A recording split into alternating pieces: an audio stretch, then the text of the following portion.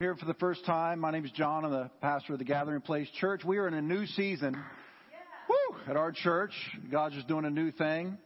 I was telling somebody recently about how God impressed on my heart that a book has closed and a brand new book has been opened. You go through seasons in life, and our first run was a great run. A lot of people got saved. A lot of people got healed. A lot of people came to Jesus. A lot of people have tremendous testimonies, a whole bunch of testimonies on our website. But God showed me that a book has been closed and a brand new book has been opened for our next run together. And that I'm writing on the first page, our story. And then the next morning, an intercessor, somebody who prays a lot, called me and said, I was praying for you and I saw a vision of you, or a picture of you, and you were opening up a brand new book and you were writing on the first page. So that's about us as a congregation. But what I've learned historically, I've been pastoring for about 30 years now, is that God does corporate things.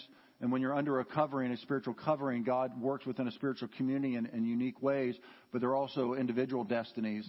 And so I don't doubt that there are many of you who feel like you're entering a brand new season. And it's not just a feeling. It's not just a phrase that you throw out there lightly. But that you're entering a new season. God's doing a new thing. Some of you may be right in the middle of some pain. And I promise you, I'm telling you, there's a new season coming on the other side of that pain. We were out to dinner last night with Kirsten and Bruce Clegg. And they actually said this to me before I shared what I just shared with you, that God has said to them, we are literally just breaking into a brand new season. And God has already done some things where they just got a new home.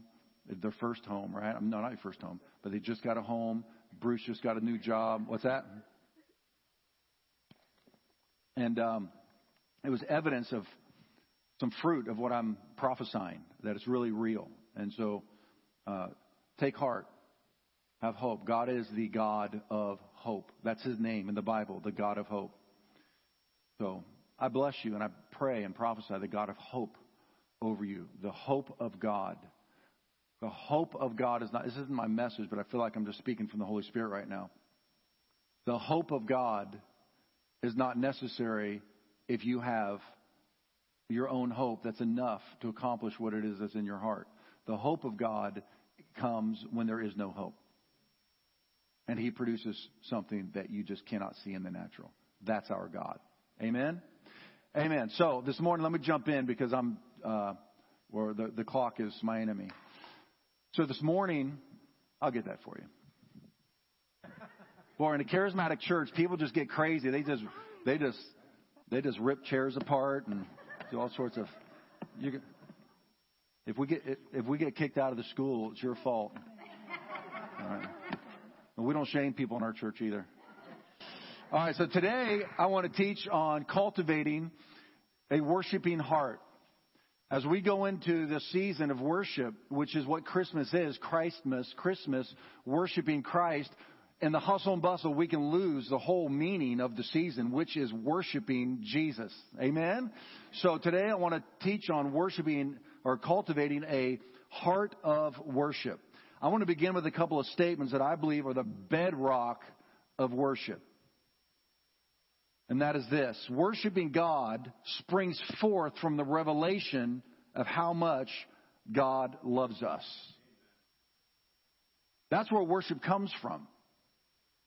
How many of you know the Jewish clarion call, love the Lord your God with, say it with me, all of your heart, all of your soul, all of your mind, and all of your strength? It's said differently in a couple of different places, so they kind of move those words around, so I know what I'm talking about. Whenever I hear that or read that, I always feel like a failure, because I don't love God with all my heart, all my soul, all my mind, and all my strength, and neither do you. We want to. Are you telling me every thought you have is godly? Every emotion you feel toward everybody is always just full of love. And when somebody cuts you off the freeway, you think, I just love you. So when we sing songs like that, I love it with all my heart, soul, mind, and strength, I have conflict within myself because I think I don't and I should. How many of you should on yourselves every once in a while? SHOULD. Yeah. Yeah, our rule around here is we do not should on ourselves or one another. Christianity is not a should religion. Christianity is a responsive relationship to the love of God. I want to say that again. Christianity is a responsive love to the love of God. This next phrase, another foundational truth, I believe, is the core of worship, is the degree to which you understand how much God loves you is the degree to which you will worship Him. This is so critical that you get this. Because otherwise, your relationship with God will be trying to perform to get God's love, to get God's approval, to get God's acceptance. And so it becomes a religion, which Christianity is not a religion. Christianity is a relationship, a friendship with the living God who loves you when you don't deserve it. And so Christianity is not about trying to love God. I really want you to hear these phrases and let them sink down into your heart and let it transform and shape you. Christianity is not about trying to love God or trying to earn God's love. Rather, Christianity is loving God back.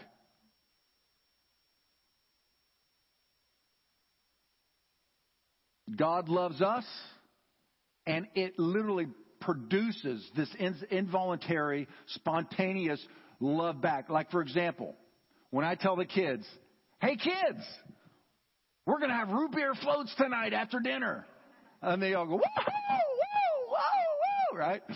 And inevitably Josiah always comes up to me and goes, I love you, Dad. I love you too. And I'm thinking, you little puke.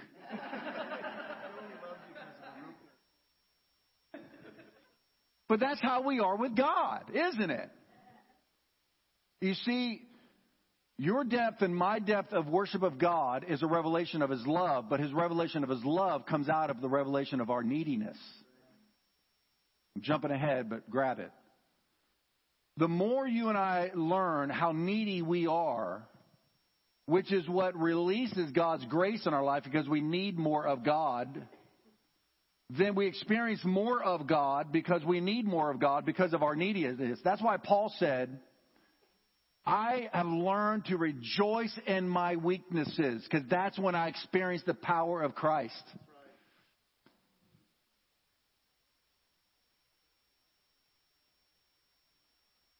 There's no passage in the Bible I know of that explains the dichotomy, the gulf between a person who doesn't feel that they have a need for God and a person who knows the depth of their brokenness, and how Jesus is right in the middle and He's available to both. And I want to read this passage today. I'm going to share some thoughts out of it. And then hopefully God, by the Holy Spirit, is going to cultivate in us today a greater, broader, deeper heart of worship. And then if I leave some airtime, we'll have Josh come up and we'll worship just a little bit before we leave here today. Because I really want this to be an operation today, not just information. Let's go to Luke chapter 7. And let's read this story together. And let's allow the Holy Spirit to do a great work in our hearts this morning. Luke 7.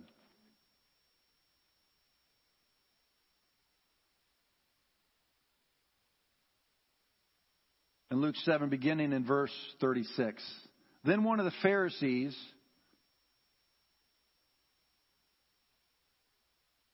asked Him to eat with him. Pharisee was a religious ruler of the day. A very rules-driven, cold-hearted, legalistic, shaming, spiritual leader, a Pharisee. One of the Pharisees invited Jesus to eat with him. Come to my house. And He went to the Pharisee's house and sat down to eat. And behold, a woman in the city who was a sinner, some believe she was a prostitute, when she knew that Jesus sat at the table in the Pharisee's house, brought an alabaster flask of fragrant oil and stood at His feet behind Him weeping. Whew, I'm going to try to get through this. And she began to wash His feet with her tears and wiped them with her hair. And she kissed His feet and anointed them with the fragrant oil. Now, when the Pharisee who had been invited saw this, he spoke to himself, saying, this man, if he were a prophet, would know who and what manner of woman this is who's touching him, for she's a sinner.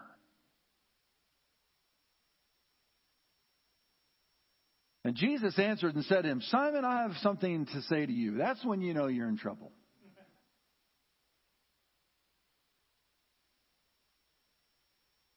So he said, Teacher, say it. You know, he hasn't called him Lord yet. Hasn't called him Messiah. Hasn't called him Master. He's curious about who Jesus is. He doesn't know at this point whether he is to oppose Jesus, support Jesus, or if he can win Jesus to his side as a religious leader. He knows Jesus is influential, has a following. That's why he's invited him to his house. It's a political move. Let's see who this cat really is. So Jesus is failing the prophet test right now in the eyes of this religious leader. And Jesus knows that's what he thinks. So Jesus says, there was a certain creditor who had two debtors. Now, Pharisees and scribes love enigmas and stories and riddles to figure out. So Jesus is giving him one. He's speaking his language to him. I want you to know right now that Jesus is trying to save Simon as much as he's trying to save the woman. He's trying to build a bridge with this religious leader who doesn't think he has a need for the forgiveness of his sins, who feels superior to this woman who's a piece of trash that's on the floor. So Jesus is trying to reach the up and outer and the down and outer at the same time. We all need Jesus. Everybody. Jesus isn't trying to get snippy with Simon. He's trying to speak his language so he can build a bridge and draw him to himself so Simon can be saved too. There was a certain creditor who had two debtors. One owed 500 denarii and the other 50. And when they had nothing with which to repay, he freely, everybody say freely. Yeah, see, that's Christianity right there. Freely forgave them both. Tell me, therefore, which of them will love him more? You see the issue here?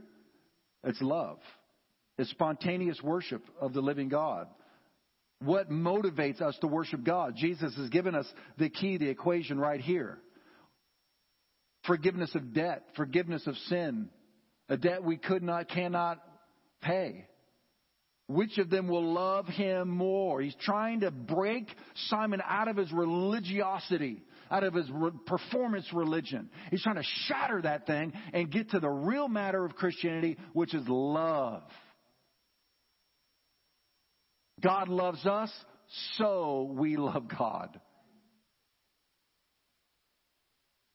Simon answers and says, I suppose the one who forgave more. And he said to him, now he's feeling real good about himself because he got the answer right, which was his whole world was getting the answers right. You have rightly judged. That's right. Yeah. Simon's feeling really good about his pharisaical self right now. He answered the rabbi's question. He solved the riddle. Once I get another point, I get another score. I'm now even more superior than this piece of trash that's on the floor right now. Me and the rabbi, man, we're getting along. Yeah, it's good because my friends are here too. All my pharisaical religious friends, the superior, judgmental, critical friends who wouldn't let a sinner touch them within a 10-mile radius. Yeah, I'm kind of liking this guy. He's making me look good in front of my friends right now. But the story's not over. Simon answered and said, I suppose you get the answer right. Verse 44. Then he turned to the woman. So he kind of turns his back to Simon a little bit. Repositions himself. And he looks at the woman and says, do you see this woman? Yeah, I sure do. I entered your house and you gave me no water for my feet. Which was customary to do. It's just polite. But she has washed my feet with her tears and wiped them with her hair of her head. You gave me no kiss, which is customary. But this woman has not ceased to kiss my feet since the time I came in.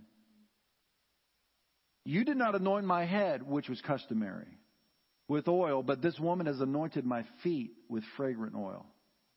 Therefore I say to you, her sins, which are many, are forgiven, for she loved much.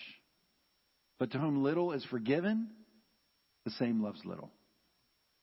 Then he turned to her and said, your sins are forgiven. And those who sat at the table with him began to say within themselves, who is this that can forgive sins? They're totally missing Christmas.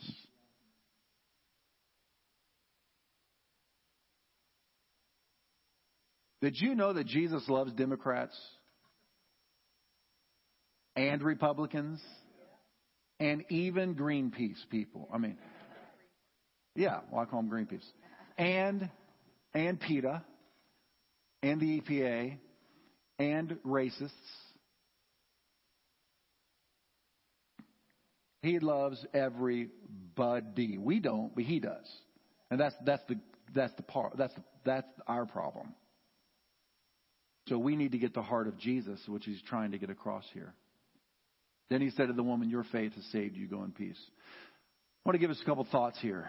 I'm just amazed at Jesus' comfort level with a worshiping sinner who's literally washing his feet with her tears and wiping them with her hair at the dinner table. How comfortable would you be with that? That's a little awkward, isn't it? Have a woman down at your feet crying and washing your feet with her tears and wiping your feet with her hair. You're like, what is? And at the same time this is going on, he's initiating a Q&A question with a self-righteous Pharisee across the table from him.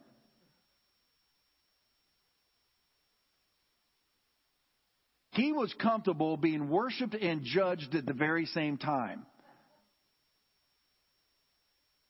He's just as cool as a center seat of a cucumber, man. I mean, he's just unmoved, just completely unbothered by this whole situation. I want to say to you, it does not matter who you are or how far from God you are not too far for Jesus. He came to seek and save sinners, not seek and judge. If he was going to judge you, you would have already been judged and blown apart like a $2 watch. I mean, if God releases judgment on us right now, poof, we would just all disintegrate. He's not seeking and judging. He's seeking and saving. But why do you think Jesus was so comfortable with both of them? What was it about Jesus that enabled him to be so anchored that he could be sitting around a table with a bunch of judgmental religious Pharisees who are condemning Jesus in their heart, and he knows it. At the same time, have a sinner, a prostitute, touching him, which makes him unholy according to the Pharisees who are sitting across from him. And he's totally cool with his whole environment. He's not moved at all. Why do you think that was? I believe it was because Jesus was eternally secure in the Father's love. He did not need her worship, and he couldn't care less about Simon's judgment. Neither moved him. How many of you would like to be like that? Come on. Seriously. We try to perform for people all the time.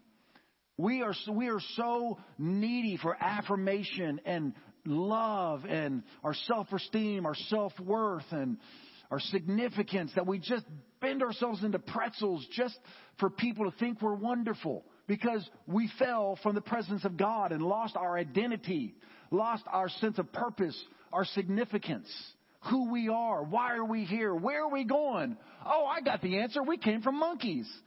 You see, we're just grasping and searching and coming up with ridiculous answers.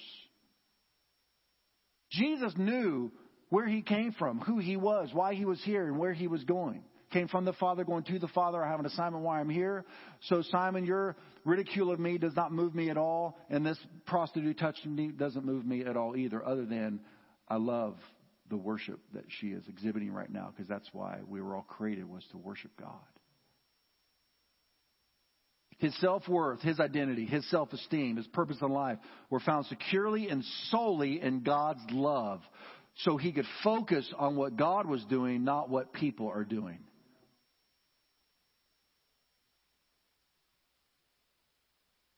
You and I today identify with one or the other or a little of both. We know we're sinners, but at the same time, boy, we can get superior and arrogant in our attitudes toward those around us, can't we? It's just funny how the more money we make, the more degrees we have, the more trophies we get, the better clothes and house and car that we have, the places we've been, the things we've accomplished. I don't know why. For some reason, I remember when I was so broke I couldn't pay attention. I mean, our business was going under. My brother had a nervous breakdown. I was the only employee left in the company. We could not pay rent at the end of the month. That is stress like I've never known before. And then God does a miracle. Our company prospers. I'm in magazines. I'm on television giving our testimony of what God did in our business. And I always had a bunch of cash in my pocket. And I remember being in church. I remember this moment. And somebody didn't have enough money to pay rent. And this thought went through my mind. What a loser. And I thought, dang, seriously?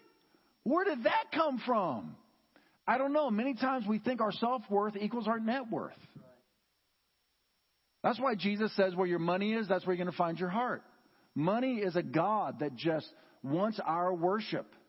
That buys our needs and our greeds, and we just feel superior. Maybe your skin color, maybe your education, maybe your family you came from, maybe what part of the city you live in, your heritage, whatever it is. And in Philippians chapter 3, Paul talks about his pedigree, his heritage. He was a Pharisee of the Pharisees. He made this guy look like a beginner. And the Apostle Paul, he was wealthy, he was powerful, he's politically connected. At the top of the religious food chain. And once he met Jesus Christ, he said, I count all of that horse manure. In the Greek, it was literally a more crass word than that. Paul said, I count all of my accomplishments as poop compared to knowing Jesus Christ. Woo, man. Is that awesome? But we can find ourselves getting caught back up in the rat race and getting our worth from something other than God's love for us. Can't we? Talking about cultivating a heart of worship this morning. Look at this guy. Goes to church every day, Simon, the Pharisee. Studies the Torah daily. Tithes. Prays. Is ceremonially clean. No sinners ever touched him. Yet he did not know or share the love of God, which was his only purpose as a religious leader. He had not done the very thing God had called him to do as a spiritual leader, nor had he taught others to do it, which is to cultivate a heart of worship. Love God with all your heart, soul, mind, and strength, and your neighbor as yourself. What did he do? Simon cultivated a religion of rules and shamed and controlled others who couldn't measure up.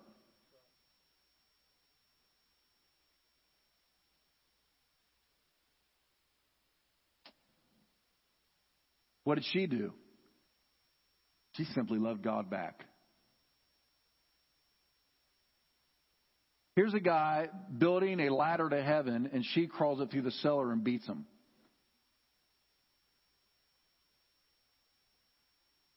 That really irritates religious people. Remember if you don't know Luke 15, the story of the prodigal son. The good son stays home and follows all the rules, and the prodigal son goes out and acts like a pig.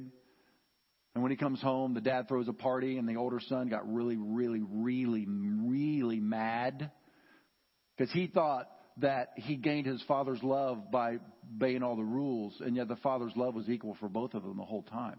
He was just happy that his son came home. He said to his older brother, I'll throw a party for you anytime you want.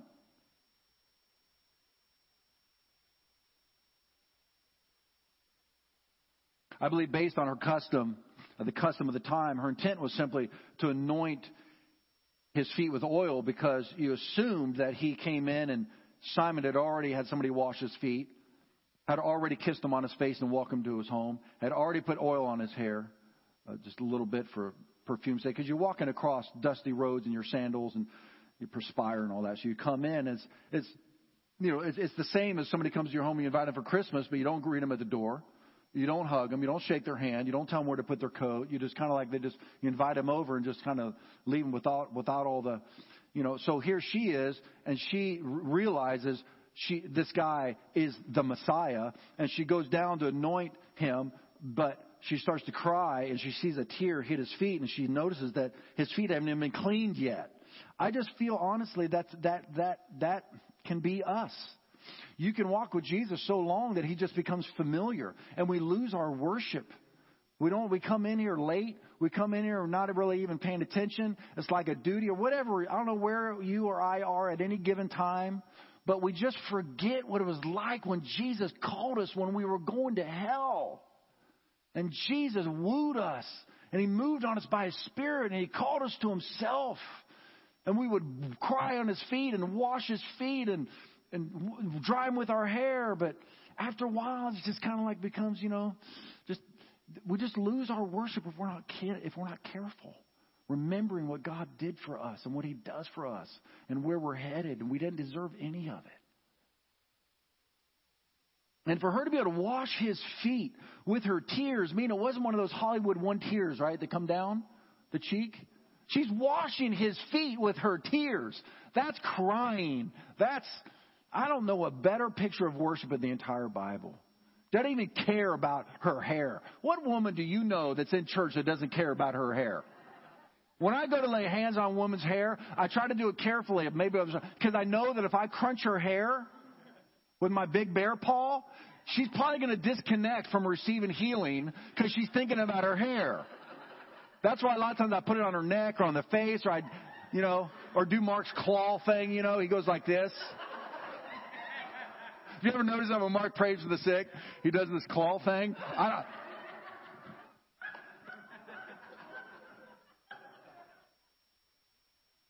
Yeah, Jesus spit in somebody's face once, so I guess everybody's got their style, but...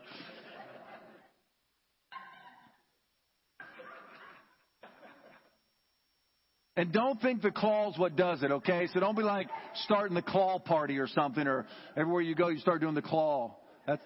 That's Him and Jesus. That's the way He does it.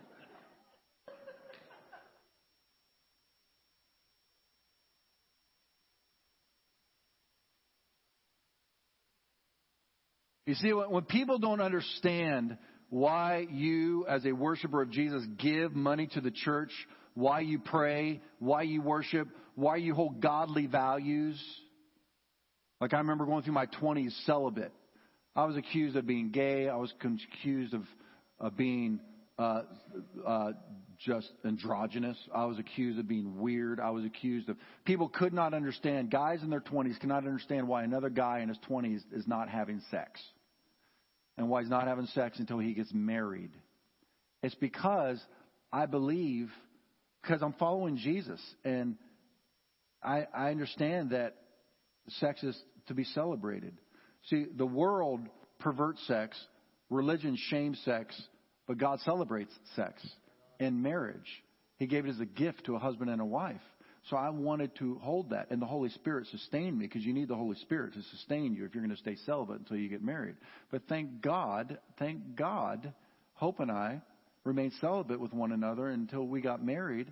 And now 21 years later, that we have that as part of our knowledge base, that we saved each other. We saved ourselves for one another. If you haven't, God can forgive you and cleanse you. You can start fresh today. But when people don't understand why you have these kind of values, it's simply because they have not been touched by Jesus the way you have. That's all it is. That's all it is. Simon could not understand how this woman could be so undignified. I mean, you understand his whole world was image. And she is completely unconcerned about her image. She's just worshiping the God who forgave her for her sins. And he cannot understand how someone could behave like that in public, simply because he had not been touched by Jesus the way she had. So don't ever be ashamed of your lifestyle and your belief system and what you do, because you've been touched by Jesus Christ. Nobody's going to shame me out of it. I was touched by Him. So you can't undo that.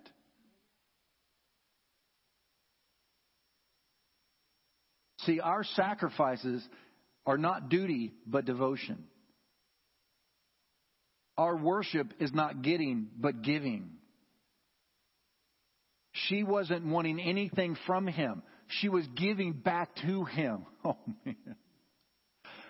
Oh, man, I just hope this sinks so deep inside your spirit today that it just revolutionizes your walk with God.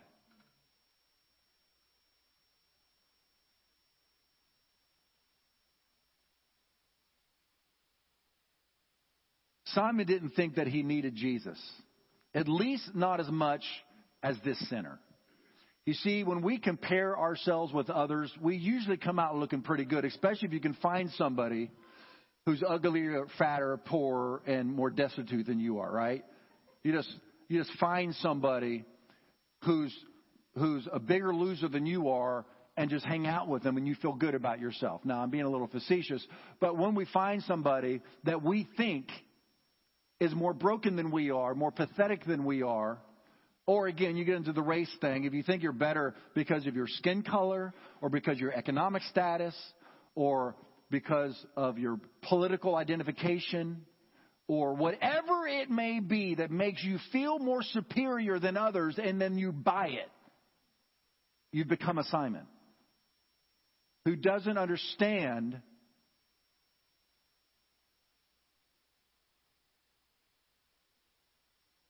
that any time that you and I think that we are superior to another human being, we have lost touch with the grace of God.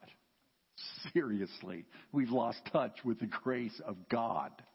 We should all, excuse my graphic illustration, but I'll pretend like I'm Mark for a second. We should all be flushed down the toilet. That's something Mark would say. So I just want him to feel comfortable in church.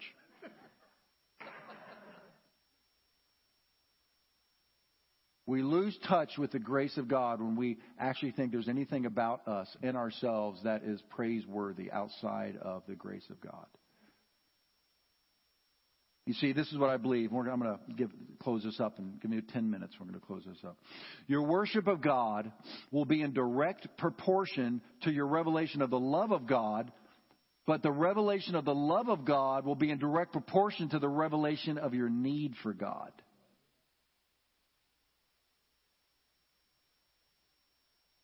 Are you guys catching this?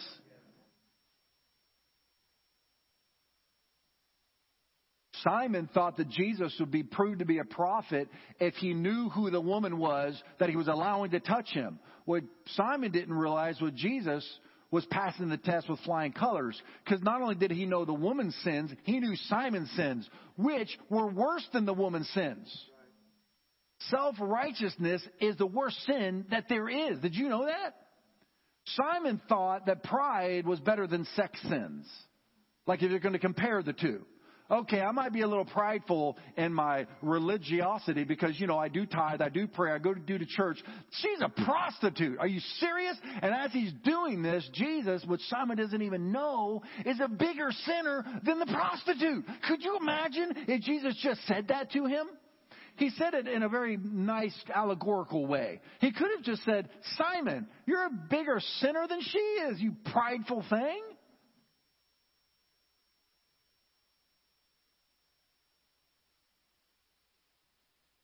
This is a good sermon, isn't it? Our goal is to be like the prostitute, not the Pharisee.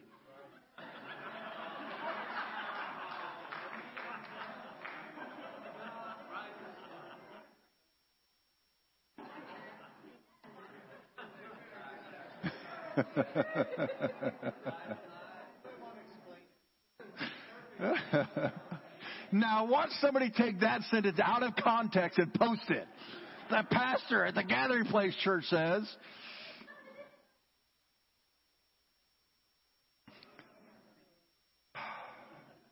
You see, Jesus did not come for the righteous, but for the sinners. One writer said, worship is for sinners. Sinners are the only ones who know the forgiveness of God. And what is Christmas all about? Hark the herald angels sing, glory to the newborn King, peace on earth and mercy mild. Boom, there's Christmas. God and sinners brought back together again through his gift, Jesus. It's the awareness of our sinfulness in conjunction with the knowledge of God's forgiveness that stimulates our worship. I remember when I went to Catholic school, I was raised Catholic. I went to an all-guy Catholic high school. I was a freshman. I was the youngest kid of a pile of 6 Roman Catholics. So they assumed I knew everything that I was supposed to do as a Catholic. But there's a lot of rules to learn. So they didn't realize that it all just kind of went by me. So when I ended up in high school and I go into chapel, I didn't know why we were here because I went to public school and then I ended up in a Catholic school. And I'm sitting in chapel and all my friends are going through that door over there and then coming back out. And I don't know what they're doing back there. So it's my turn. So I go back there and I sit in front of the principal of the high school who was a priest. And he said, okay, John, what sins have you committed since the last time you were in confession? And I looked at him. I promise you this is a true story. And I said, none.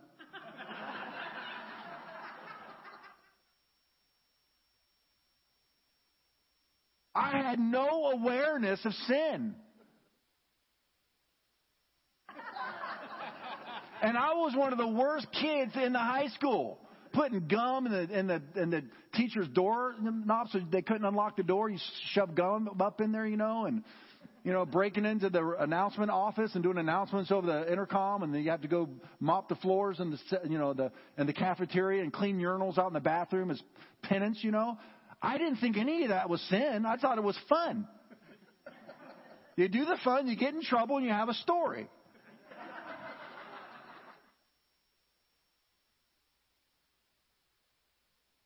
Those who are forgiven the most love the most. That's why I love Jesus as much as I do.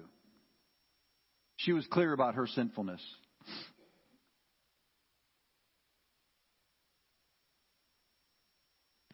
Okay, I got to wrap this up. Jesus did not come to win arguments, but souls. If your goal is to win arguments with people, you're going to lose. You're going to blow up the bridge that you could use to lead them to Christ. So what's more important to you? Winning an argument or winning a soul?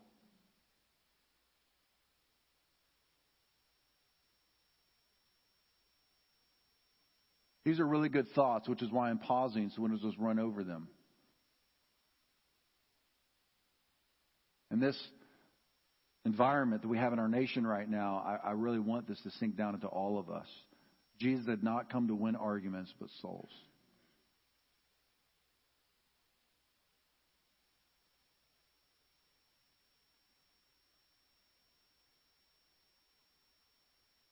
What were some of the results of her experience in the love of Jesus? Number one, she was forgiven. Number two, she did not fear man. That is freedom like I've never experienced before, other than my salvation, is the freedom of the fear of man. I mean, here's a prostitute who she wasn't invited to the party. And not only did she invite herself and burst into somebody's home, she didn't just burst into anybody's home. She burst into one of the most influential, religious, judgmental, critical, powerful men in Jerusalem or in the city.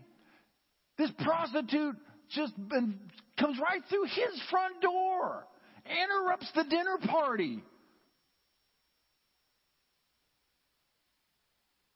She was so unaware and could not care less of their judgment because she had met Jesus. Woo, man. Oh my, she had lived a life of shame in that city. What power is there in the love of God when it strikes your soul? Wow. Talk about a message on breaking shame. Woo!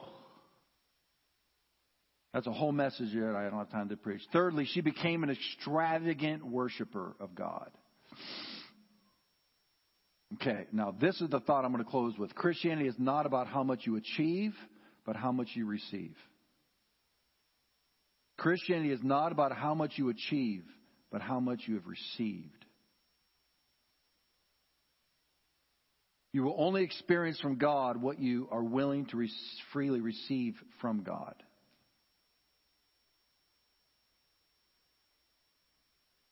Everything you and I have from God was a gift. And what do you have to do with the gift? You just have to receive it, right? Okay, watch this. This is the easiest illustration. I'm only doing $1 because I know I'm not getting it back. Okay? I have a gift for you, Bruce. See that? That's Christianity. Oh, Christianity would be giving it back? Oh, that's right. Sorry, Bruce. You gave it back. Well, if you're going to do that way, then I have to give you 2. There you go. Yeah, because you can't outgive God. There you go. And you pass it on. That's good. All right. I want to make sure I didn't accidentally do 100 instead of a 1.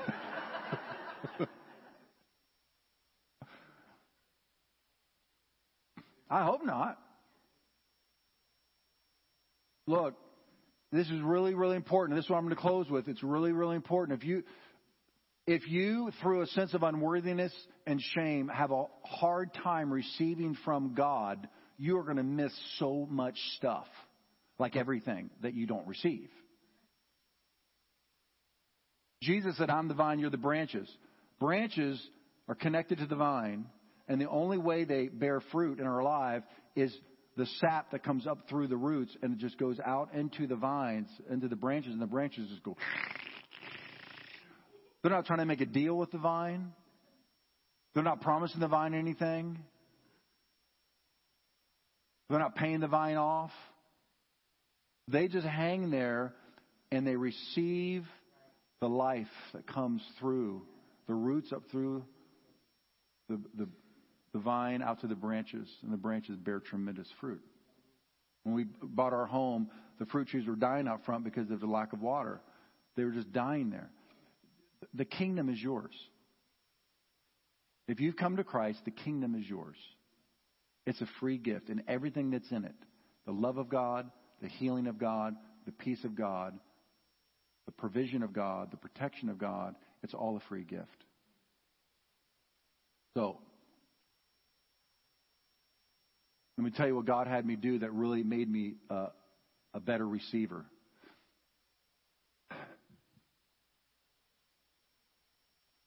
One day I was praying. Josh, you join me?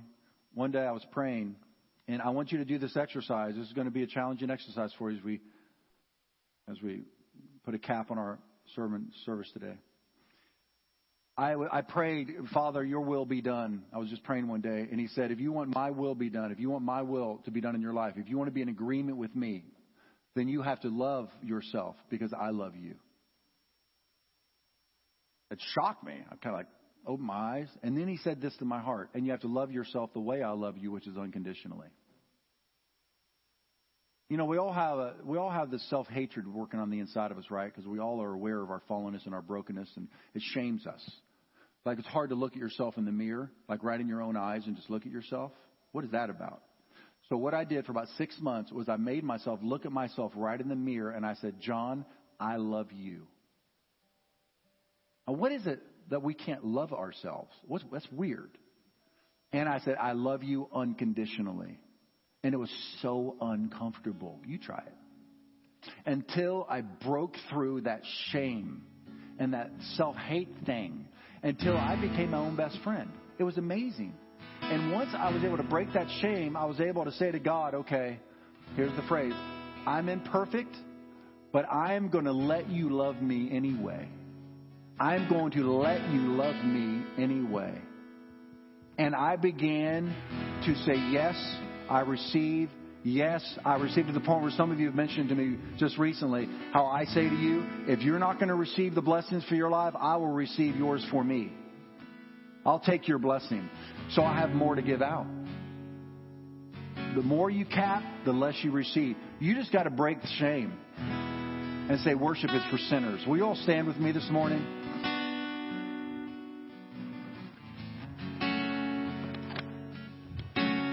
I want you to say this phrase with me, and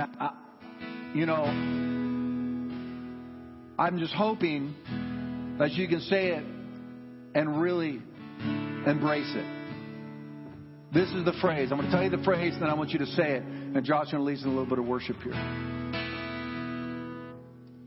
He's on crutches. Are we allowed to pray for him? Did he come down for prayer? No? Yeah? He didn't come down? We want to pray for him. Okay.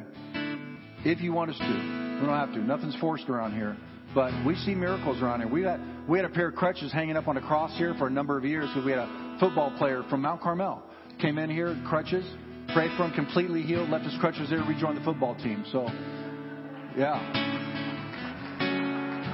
So, you know, we don't bat 1,000, but we keep swinging. The phrase is, God, I'm going to let you love me anyway. Because remember, to the depth you experience His love is the depth of your worship of God. So will you say that? Say, God, I'm going to let you love me anyway. Amen. That feels good, doesn't it? Do you feel that? Say it again. God, I'm going to let you love me anyway. All right, let's spend just a couple minutes worshiping, and I'm going to release you.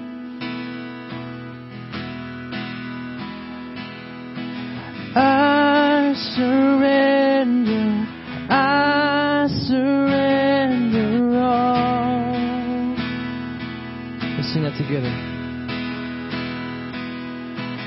I surrender all. Everything and nothing less. Everything and nothing less.